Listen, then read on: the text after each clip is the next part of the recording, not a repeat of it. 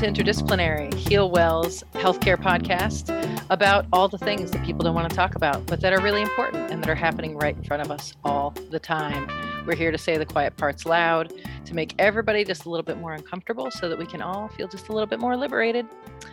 So here we are, and I'm excited to be here with some of my usual cohorts and co-conspirators, Carrie Jordan, Rebecca Sturgeon, and Corey Rivera. Sadly, we are without Laura Bryant-Urner. She's actually doing the work today, as is often the case in Laura's world. But I am also here to bring you a pun. I hope you guys are ready. What has 5 toes and is not your foot? My foot.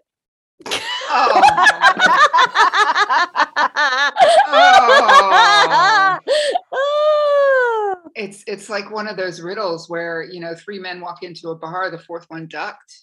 That's right. Exactly. One of my favorite jokes is what's brown and sticky? Mm-hmm. It's a stick. Yeah. Totally. Look at us blowing the wad. Listeners, you just got like 3 for 1 on the puns today. It was like a triple pun. One that I was just reminded of recently that I don't mind sharing is a priest, an imam, and a rabbit walk into a bar, and the rabbit says, "I think I'm a typo."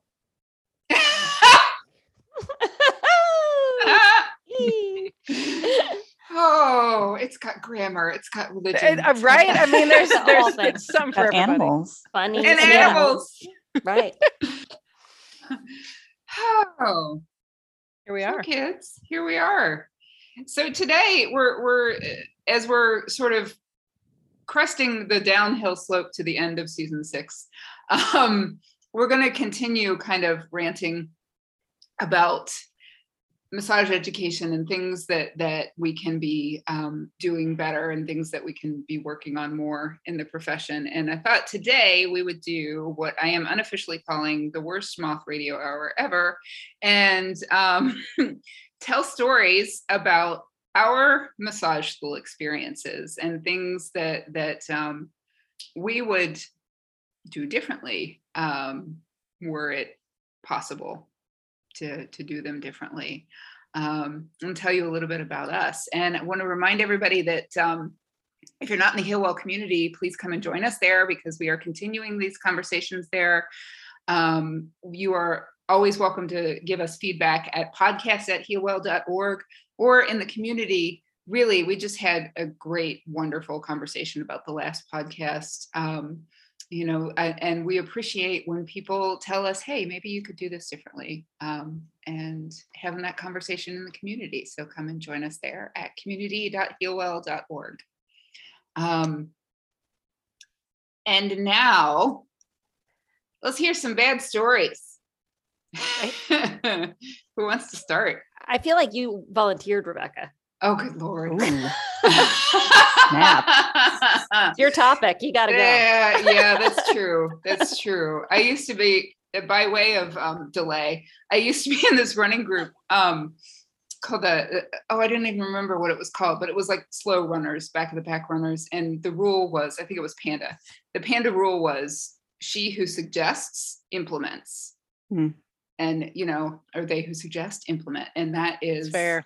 I think a fair rule that, thanks, Carrie, for reminding me of that. Get you for that. Yeah, so I was thinking about this, and there were a lot of things, because I not only attended my school, but a few years later went back and taught there.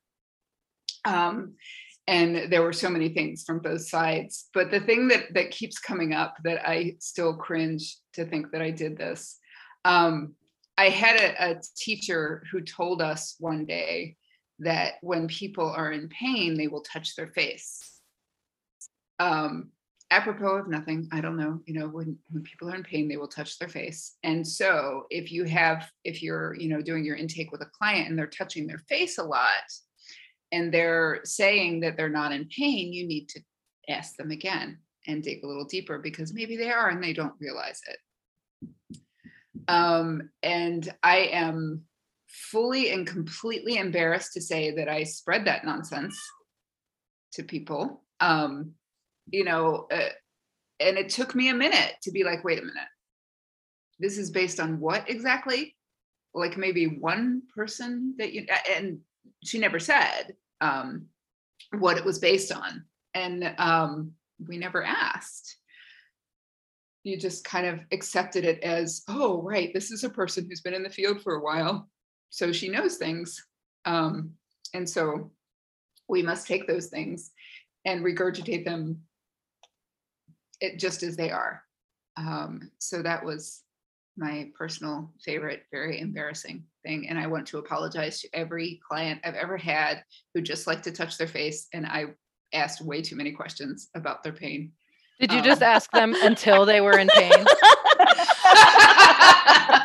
Well, no, what I would do is I would punch them on the arm and go, now, are you in pain? Right. How about now? Right. How about now? How about now? Can you hear me now? Or they had their hand on their face and I would take their hand and go, stop hitting yourself. Yes. This totally makes me think of like, I feel like I must have read as a teenager, like in Cosmo or that kind of a magazine, that when women want to have sex with you, they touch their hair. And I mean, people must think that I am like a wild nymphomaniac because I never stop touching my hair. See, just did it. No, it just means my hair is dirty. Or like I touch my hair after I've cut it because it's fuzzy and it feels good. Right. Self-soothing. That's right. I remember when COVID first started and nobody knew anything about anything that was going on. And they were like, you need to stop touching your face. And I was like, I am so sunk. Like, I'm done. Completely. We're making it out of this. There's no way. Yeah. I wash my hands all the time. I'll touch my face all the time. Right. You're going to have to hog tie me. You just get, they should have like, we had face masks, but they should have had like those Bill Lambier, like basketball protector masks with just like that, Yeah. Or you can touch your face. Oh, geez, that's right. I'm not supposed to touch my face. Those little mittens they put on babies to stop Stop them from scratching themselves. Yeah. Yes. I don't know. Did they make a human cone of shame? There you go. Market. I feel like this is a really common, a version of the story is really common, but I also want to say, and I feel like I want to be really clear because we do sort of rag on massage education so much that there are really good massage schools. Yes. There are people who have been well trained to be massage practitioners. I don't know that I would say those are the norm, but I am sure that there are school owners and there are people who have graduated from schools that are like, that didn't happen to me. Like, oh my gosh, where is that happening? It's happening in a lot of places, but there are places that are doing it well and sort of reasonably.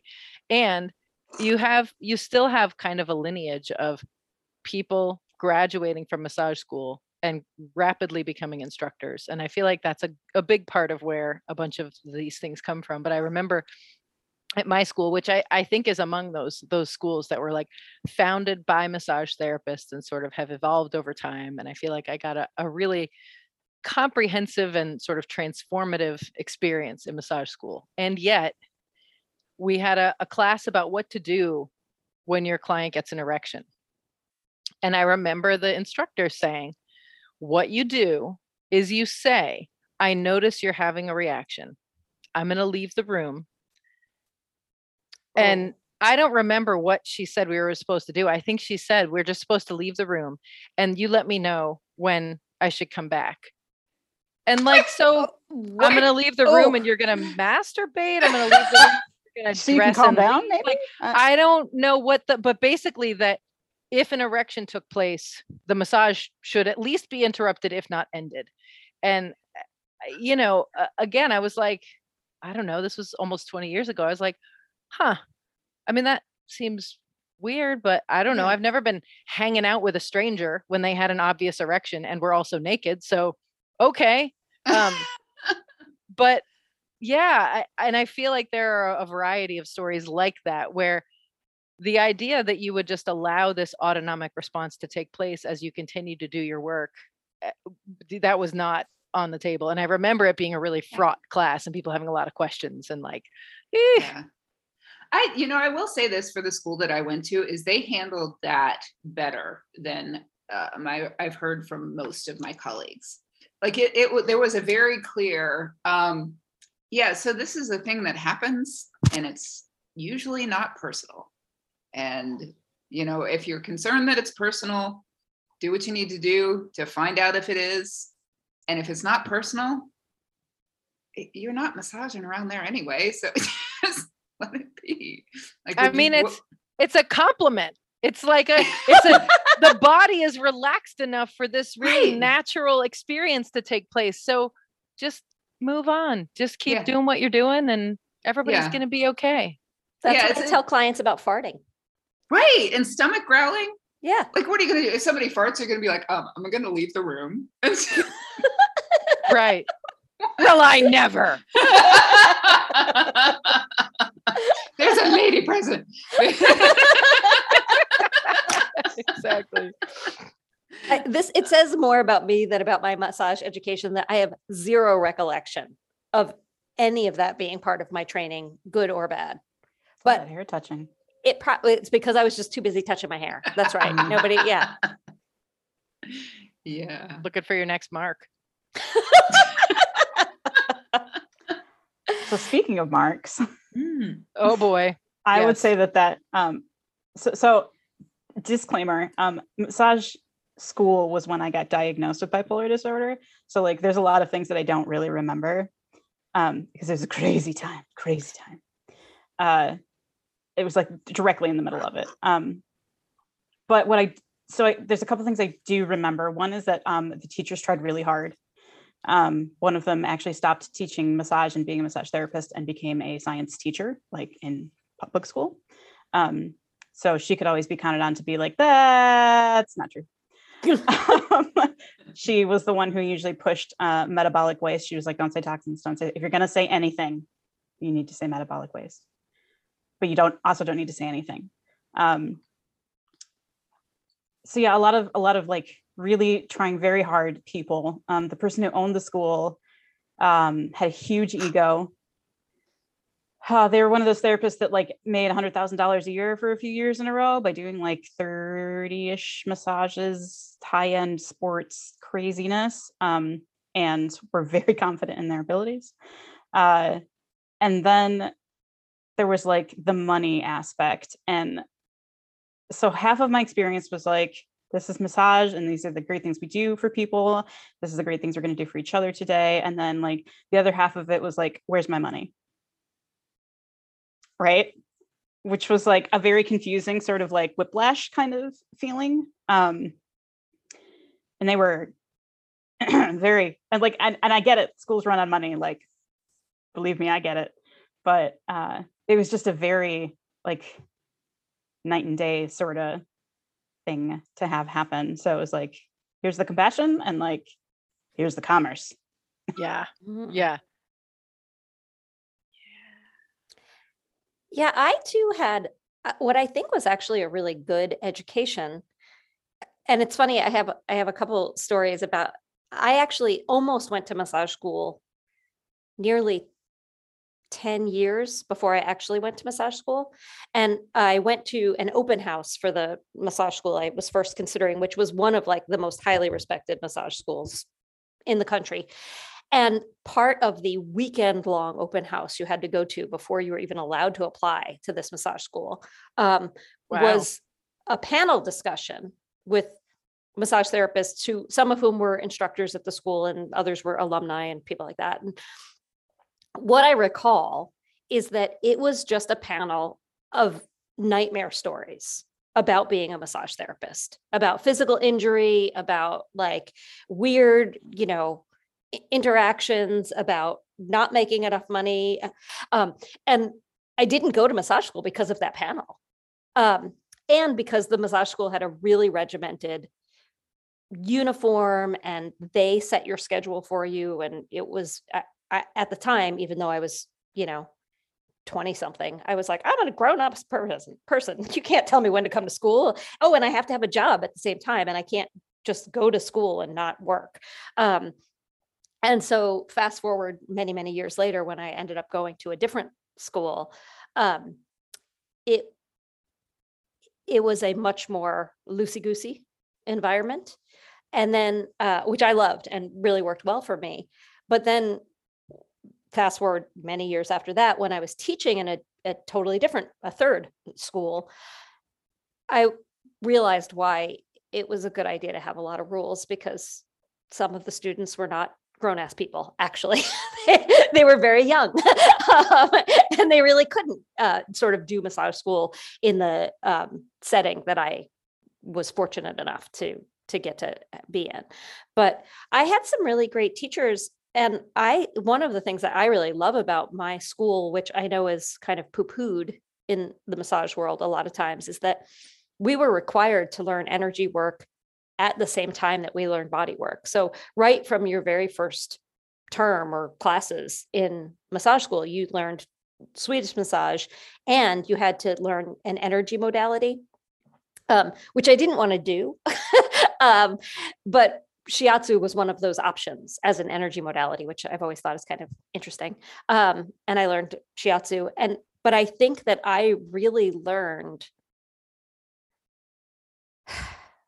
deep listening, being still, palpating in a really subtle way right from the beginning of my massage education. And that's a thing that I've always felt like, I wished more massage schools embraced earlier on, because I think we certainly see when we teach continuing ed classes for oncology massage, or for people who are really critically ill, where much more subtlety is required than we often use, that we sort of like people who are excellent, skilled therapists who've been in the field for years don't have those skills, or are sort of learning those skills anew in our continuing ed classes. And I think that I feel really fortunate that my education sort of started from that place of deep listening and stillness and energy being a thing that was just kind of that this is going to be part of being a massage therapist. Like, sorry that you don't like it.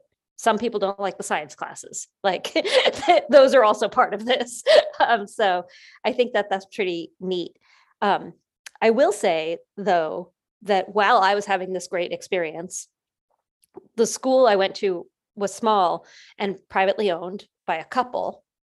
And the one spouse was sort of the business person. They were not a massage therapist at all. They were an entrepreneur.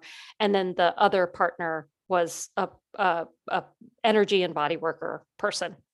And so that partner sort of ran the school, wrote the curriculum, like had put the whole thing together, but had zero clue, as so many massage therapists do, about business and money and how these things work. And just after, I believe, I was there, and possibly while I was there, the business partner spouse was embezzling tons, all the money from the school, and was having an affair. And wow. A few years after I graduated, fled the country with another love with their lover and all the money. Wow. And the school had to close like suddenly.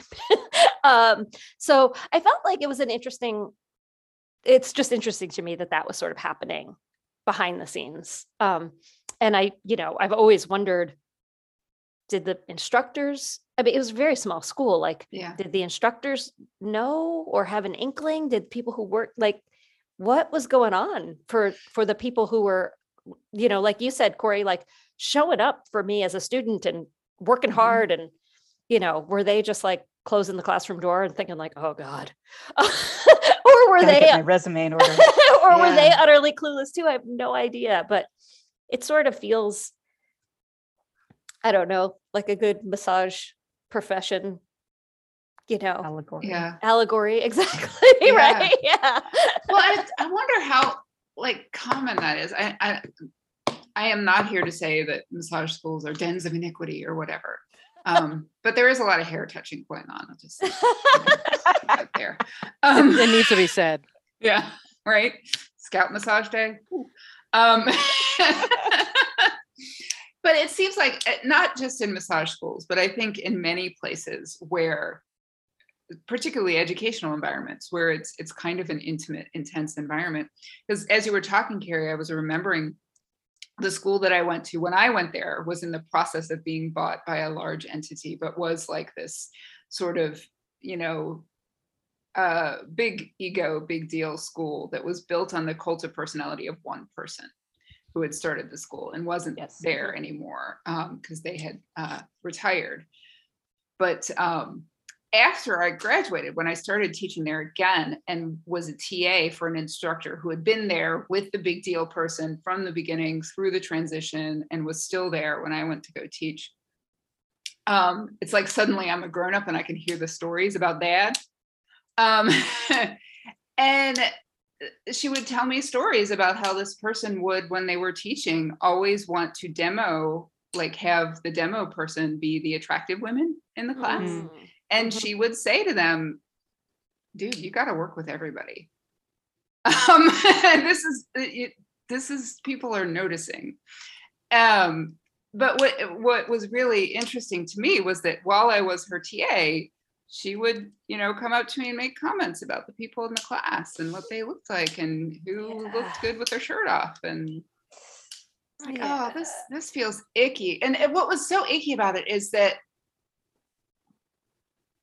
she was a good teacher. Like she was able to teach all kinds of people and get information and she didn't take shit. And, she was rigorous, but kind, but also kind of a skeezy horn dog. It was so weird. Well, I think this is because I'm thinking about the big spiritual centers where I've done retreats and things. Oh, and the really complicated histories of this kind of behavior and just sort of how easy it is, I think, because I think I'm going to lay it primarily at the feet of the lack of standardization, that like each school has the potential to become its own sort of cult. And whether it's a yoga school or a massage school or whatever it is, that like the person who started it becomes the person who attracts people to it. And then the people who teach with/for that person kind of all drink the Kool-Aid or the Pure Pro or whatever whatever the beverage of choice is. And that you feel so at home and there's so much of a sense of belonging and there is this sense of trust. And I feel like it's very complicated when you look at the people who sort of quote unquote lead these movements, that I don't know that it begins at least in a nefarious way. Like, it's like, I have figured this thing out. And again, like maybe someone told them they were magic, right? Going back to episodes ago, like, and they feel like they are a healer. They are a person who has to bring their whatever to the world. And people want to have someone to follow and love and believe and trust. And it's really easy. I think it's a very slippery slope. And it leads us to this place where we do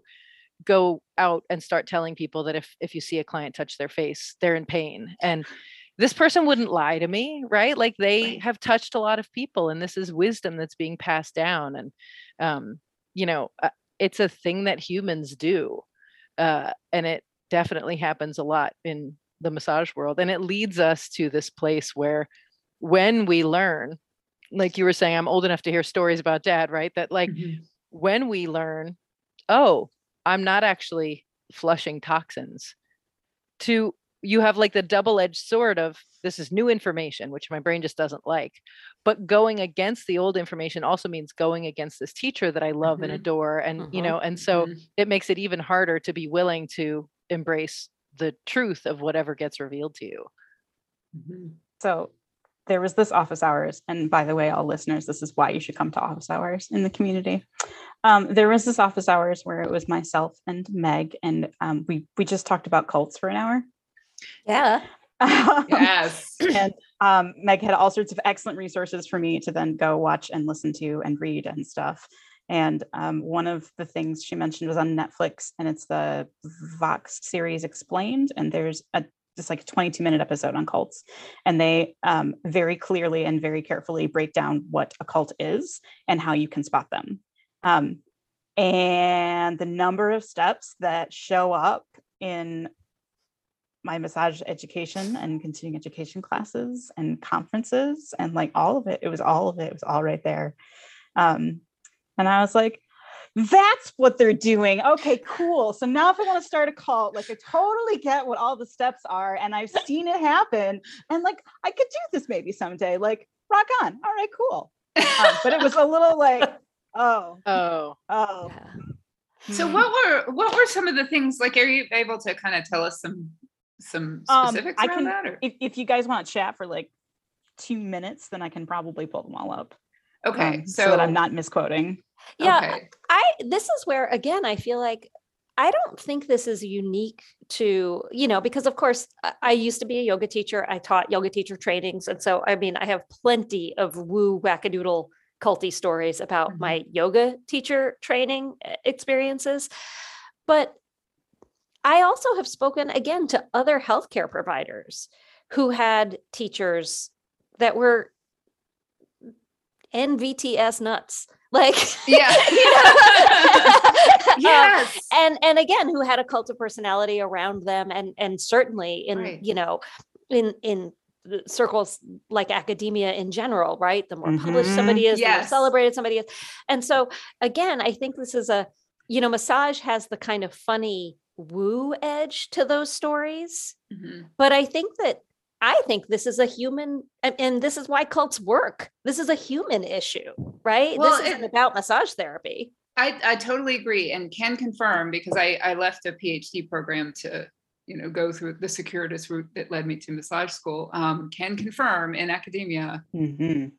Ooh, yeah, there's some really mind screwing nonsense that happens. Okay, so here's the characteristics of a cult according to the Vox Explainer episode. Okay, excellent. Charismatic leader. Okay. Like, Charismatic right, leader, everybody okay. agrees. Check. Mind control. There's various ways to do that. Not like hypnotism, but like Yeah. So okay. Yeah. Let's go through them, because I want to go back and because I feel in myself, like mind control. I don't know. That's a little like, it's sort of like the first time you hear white supremacy, you're like, whoa. Well, not me. No, that's exactly what it is. Okay. Yeah. And the third one is exploitation, which I think we can all comfortably agree on. Probably. So the methods of indoctrination, so elements. So for the first one is that you yourself are at a crossroads generally. So you're at some point in your life where you're looking for something else. Yep. You're waiting for something else. You feel like you've been waiting a long time. Crossroads. Here it is. Yep. Step number 2 is the soft sell, right? Because we don't want you to see the crazy immediately. Right. That tense in the back. Yeah. So we talk about, how people have done really well in this program, whatever it is, and like how great it is here and the things that you can learn and the things you can learn about yourself and how lovely that will be. Step 3 is a new reality. So that's telling you how the world is a terrible place, terrible place. Step 4 is dear leader, which is when you start to believe that personality is the one and is the person that you should believe in all things. Step 4 is the enemy, where we absolutely turn you against everyone else as much as possible. Step 5 is peer pressure, which we all know works. I mean, you've been a teenager and an adult, it works. Yeah. And then step 6 is the sociopathic narcissist. So when you have figured out that dear leader is something else completely, actually. Wow. There you go. So I think as Heal Well, we're doing pretty well in our cults. I think we're trying. I mean, we definitely have our soft sell down. I think we're pretty good at it. Oh, Definitely. really? I was going to say we're missing it. I feel like since we lead with crazy, it's a little bit, maybe this is our problem. We should back up a bit. Cal, can you reel it in? Yeah, I'll do what I can.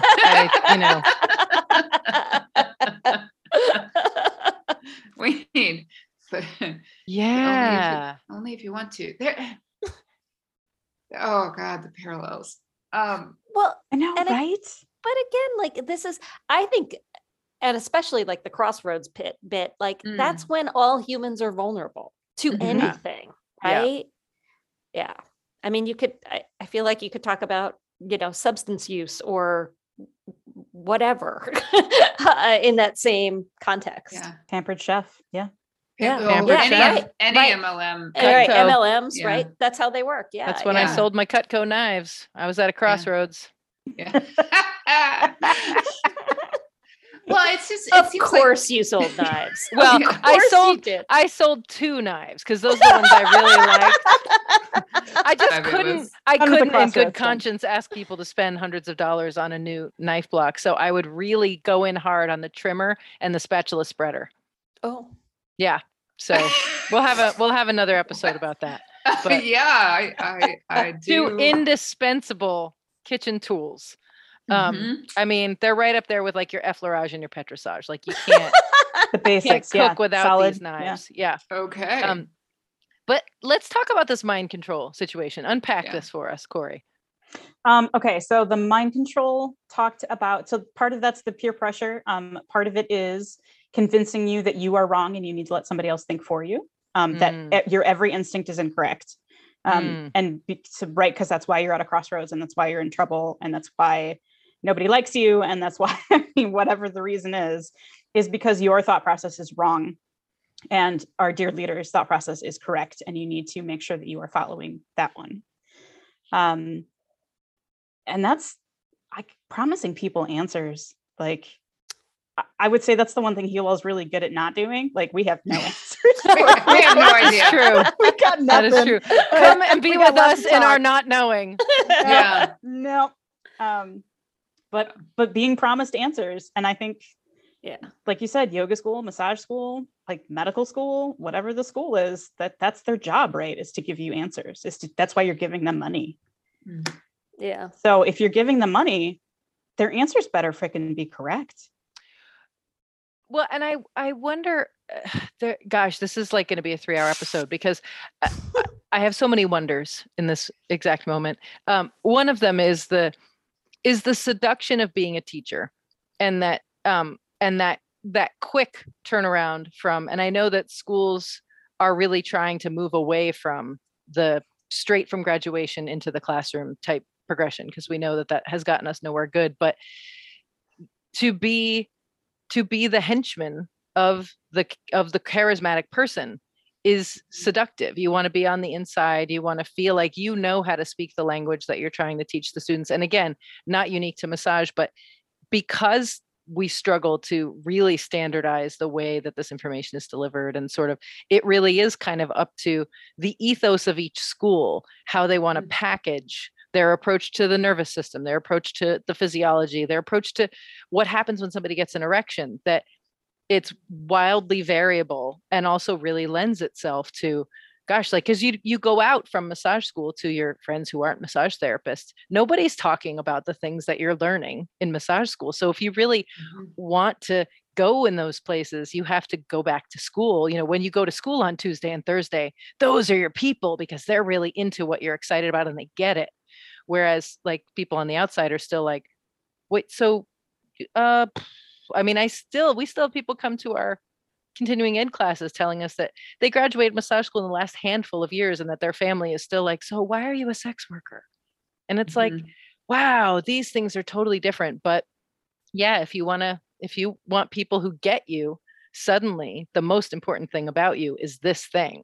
So you go to the other people who are becoming that thing also. That reminds me of a story when I was in massage school. My friend and I lived on the same train line, right? So we'd take the train home together at night. And it was like the night that we had learned about upper cross syndrome. Well, I'm the only person at this party who doesn't know what you're talking about. Oh, God. That's okay.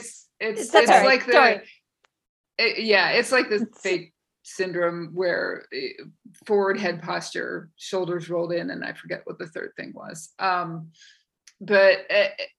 So we had learned about that and had learned about like forward head posture and how common it was. So we're standing in line, we're waiting for the train to come into the station, and there's like all these commuters, right? All these people who are standing in line, sort of weary at the end of the day, and we're both like, look, There it is. forward head posture, forward. And we were just like in this moment of, we know this thing about all of these people that they don't know. And it's magical and wonderful, you know, and it's And I very can seductive. Fix it now. Yeah. Yeah, And I don't know can what to fix do. it. Yeah, if we could just tell them about their scalings. You know? That's the way I tell people that their scalians hate them, and that's just kind of how it is. Sorry. It's not personal. It's not personal. Yeah. It's just how it is. Yeah. But it's really seductive, especially if you have like someone who is like in the circle with you. Yeah. But I think what that also does is I think that there was a period of time in my early career, and I hope that I have grown out of this, where I was really smug, you know, and like just insufferable. Well, this is my other wonder, right? Is like, you know, and maybe you guys will fire me after this, because this is like, we're going to go down this like epistemological rabbit hole, but this is the like, so this conversation we had in the community about the last episode, that there are people who would argue that Heal Well is smug, right? That we act like people are stupid for saying toxins and for saying that massage increases circulation. And I think the thing we missed was that it's mostly sad, because it's not people's fault that they say those things. They were taught those things by people they paid money to, that they trusted, to teach them to do a thing and be a thing.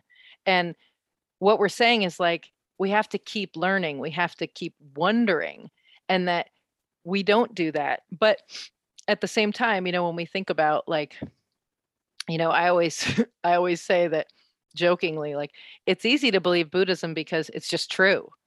But like, right. But I'm sure Christians would say that. I'm sure Muslims would say that. And like, so, you know, for me, I'm unable to see around like impermanence is the truth. I can't see a way around, like, that's not a belief. It's just an immutable fact of the universe. So I don't even believe in impermanence. I just recognize its existence and allow it into my understanding of the world, right? And so when we're teaching in massage school, we're saying, I believe that the blade of my ulna can lengthen the ITB. And since I can't actually be in there seeing what happens, but my client actually says their hip feels better or their knee feels better, I believe that what I think I'm doing is what I'm doing. So I am telling you the truth of what I don't realize I just decided, you know? And so how do we like go back to sort of the philosophical roots of what is truth, and how do we teach that, knowing that we're also teaching people how to be with people who are real squishy and nuanced and complicated? Yeah. It's I have a flip answer to that, but it's not really flip. We teach critical thinking. Like, this is what I think there was lacking in many places. I had some instructors who were good at this, but many who were not at teaching and encouraging critical thinking. And I had the advantage of being older, so having been through, you know, academia and stuff, it was kind of baked in a little bit, but yeah. I have a question about that, actually. Yeah. How do you teach critical thinking? Oh my God, I knew you were going to ask that. Bye, guys. So wait. So before we go, we don't have answers here. And we totally will. I would like to say that if you read Thinking Fast and Slow, which I have, and you really should, because then I'll just start shutting up about it finally. There's a point where they talk about information retrieval, and how you don't know whether what you are retrieving is a memory or like a real thing, right? Because you can argue that memories aren't real things.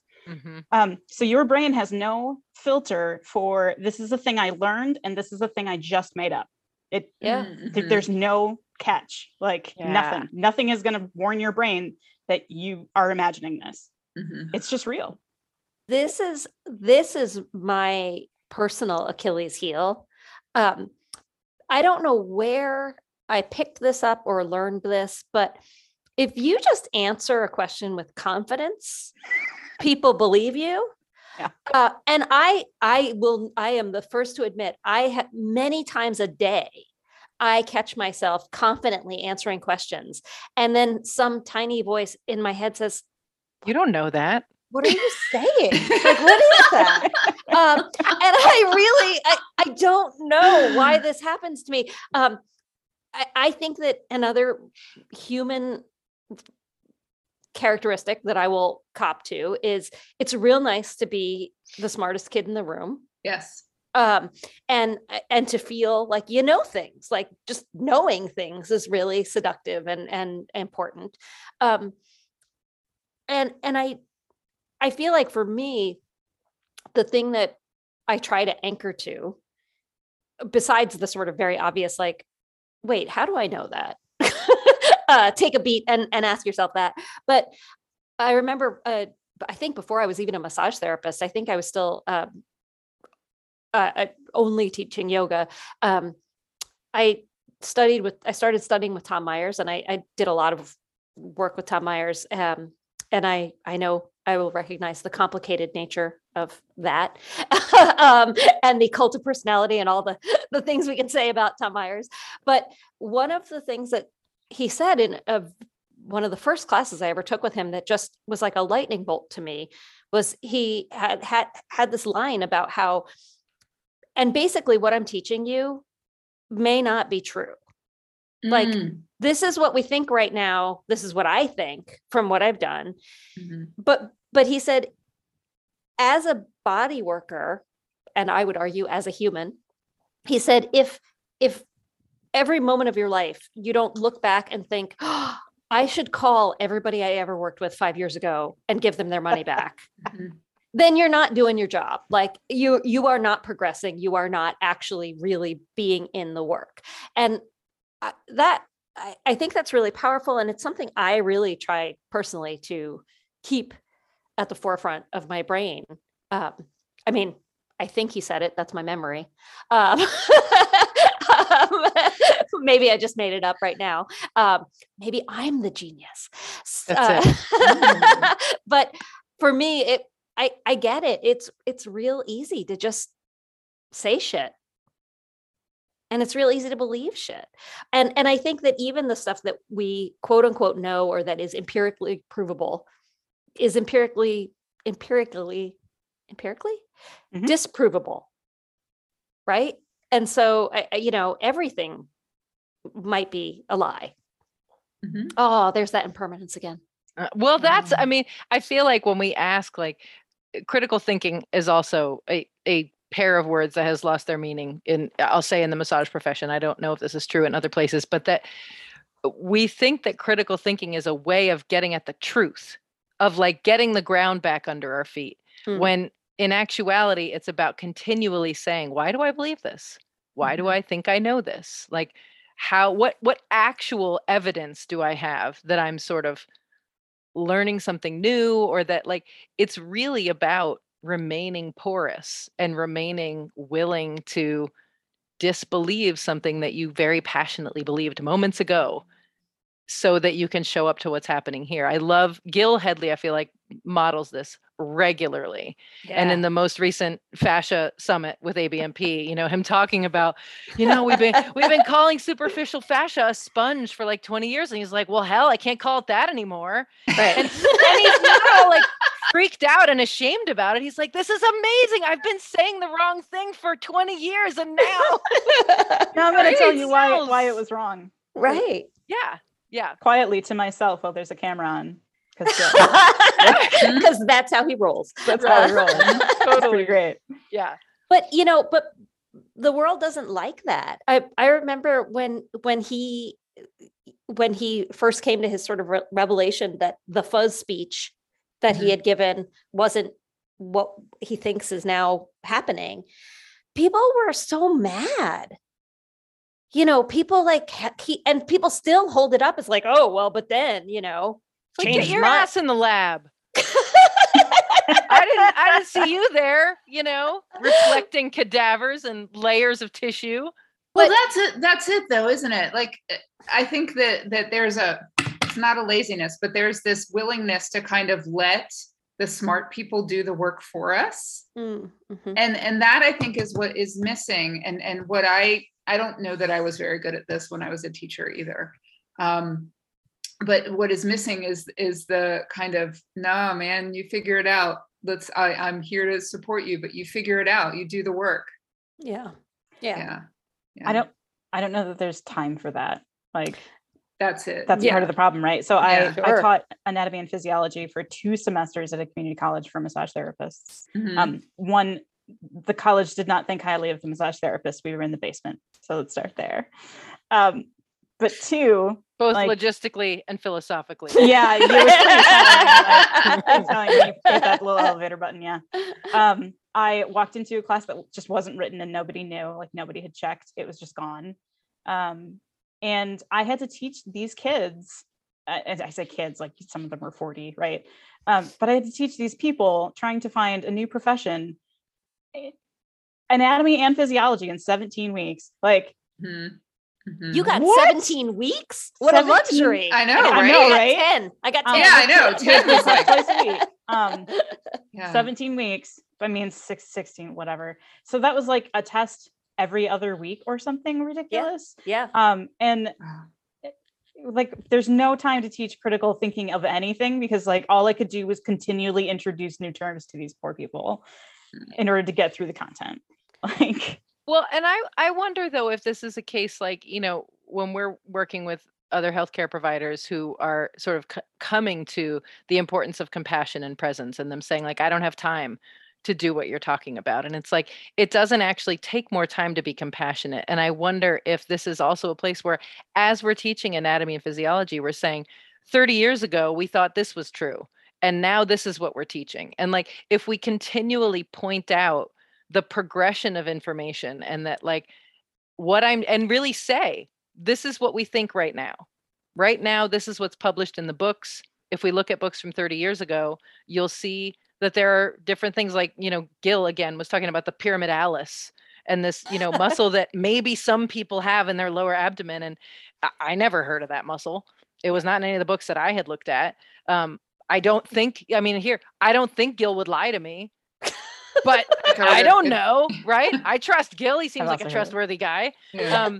So, you know, I think that it's not a unit, right? It is a thing that we just put into the way we talk about things that can appear factual.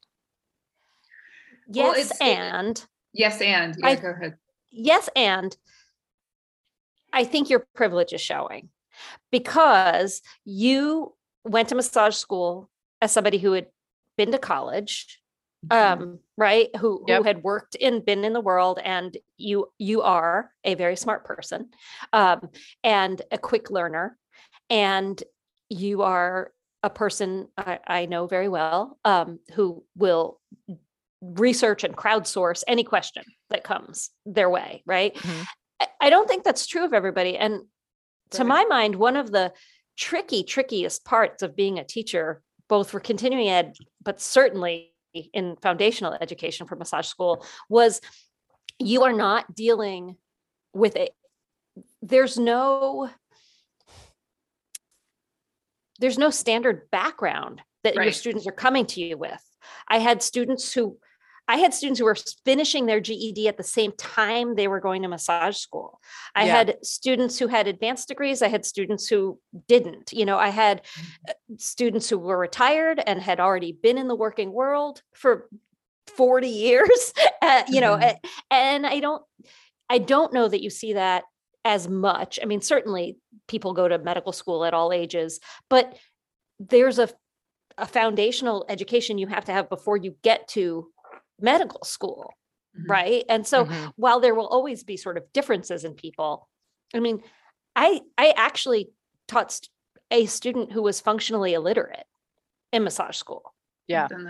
And so to say, oh, I'm going to introduce this like sort of, maybe this will be wrong, maybe that, you know, I'm really just trying to get this student through. And let's be honest, I'm trying to get this student to a place where they can pass a standardized test. That's it. To a certain extent, we're always teaching to a test. Right. Yeah.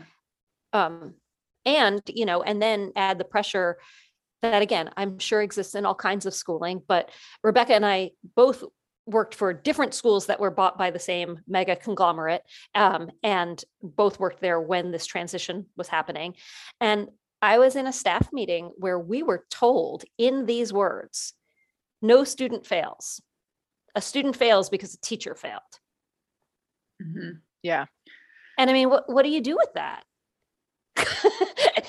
We weren't told that, but I remember teaching a class that was a prerequisite for another class and having a student in the initial class who failed the class show up in the next class.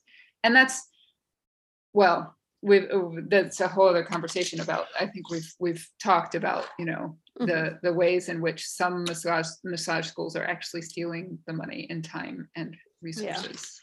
Well, and I think we should put a pin in an episode about how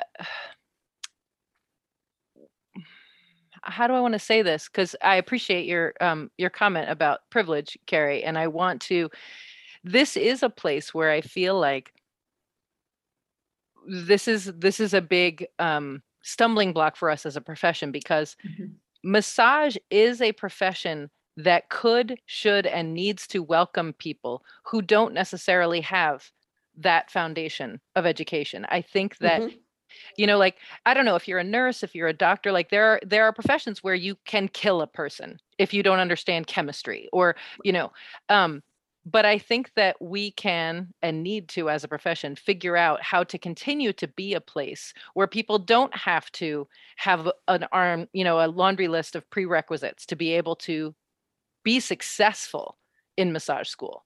And what does that look like? And, I think about the Patreon episode we did about the cartoon with the bodies. No, the cedar. Cedar sport. Cells at work. Cedar pile analogy. That I think that there are complex concepts about the body that could be made into metaphor, that could be made more accessible to people in a way that relates to what they do. And I think that we need less nerdy people actually maybe teaching some of this stuff, or nerdy people who are willing to be creative to say, like, it's not important to me that I sound smart. What's important to me is that you actually understand what I understand about the endocrine system. And we're going to turn that into whatever we have to turn it into for it to matter to you in a way that translates into what you do with your clients. And I feel like that's a whole nother conversation about what our challenges are in terms of how to create education that keeps this an accessible profession that also belongs in the healthcare space. It's time and money. Spoiler alert. Time and money and teacher training. Yeah. Well, any other stories hanging out there that are dying to be told here on the Super Secret Squirrel stage? No. Can't think of any. Okay. Well, thanks you all for being here. Thank you, Rebecca, for the trip down memory lane. Indeed. Oh, or is it factual lane? You'll never know. Yeah, that's right. Oh, right. I have no idea. Right. Well, right. The constant is impermanent, so who knows? Fabrication station. Yeah, that's it. Well, I think we should sign off because I need to call every client from the first 10 years of my career and say, sorry. That's going to take a while. That's going to be a minute. But thank you. We are continuing this conversation in the Heal Well community. Please join us there. Please send us an email at podcast@healwell.org. Tell us your stories. Send us a voice memo of your stories. And if you're willing to let us play it on the podcast, let us know. Because we would love to have your voice as well. And we'll be talking at you next week. Thanks for coming, everybody. Thanks, y'all. Love.